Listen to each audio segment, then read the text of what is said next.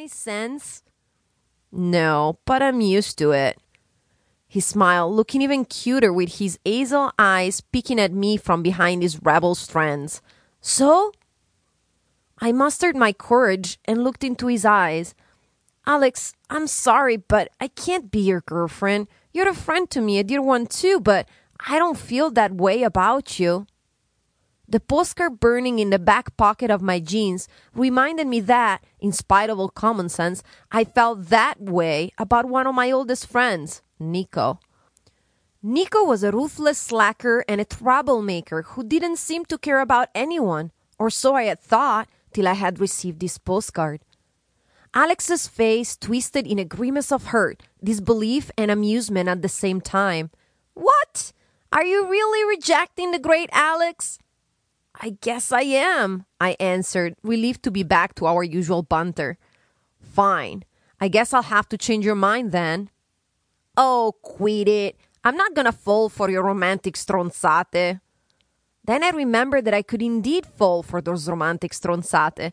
My first and only kiss, no tongue, had been squeezed out of me with witty words by an almost perfect stranger only a few weeks before, while at summer camp in Tuscany. Alex needed to know nothing of that, but my love life was a catastrophic mess. Good night, Alex. I turned away. Lee, I mean it. I'll get you one day. I sighed and turned around.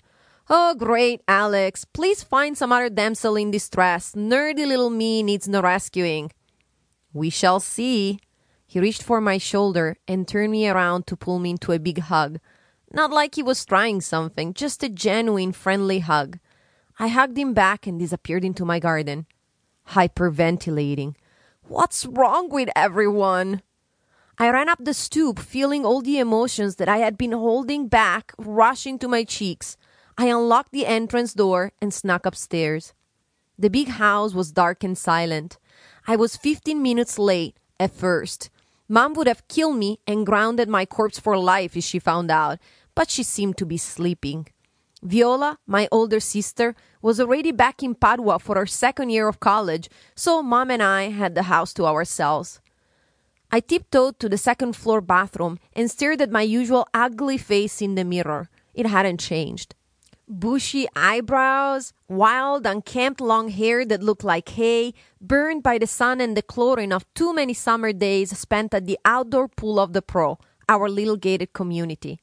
I was too short, too skinny, and flat like an ironing board. My only pretty feature, bright blue-green eyes that seemed to change color based on the weather or what I wore. So, how is it that all of a sudden boys like me? Or at least some boys. I sigh, thinking of Nico. I didn't even brush my teeth. I snuck back to my room and closed the door, which was also a first, but I felt like I needed privacy.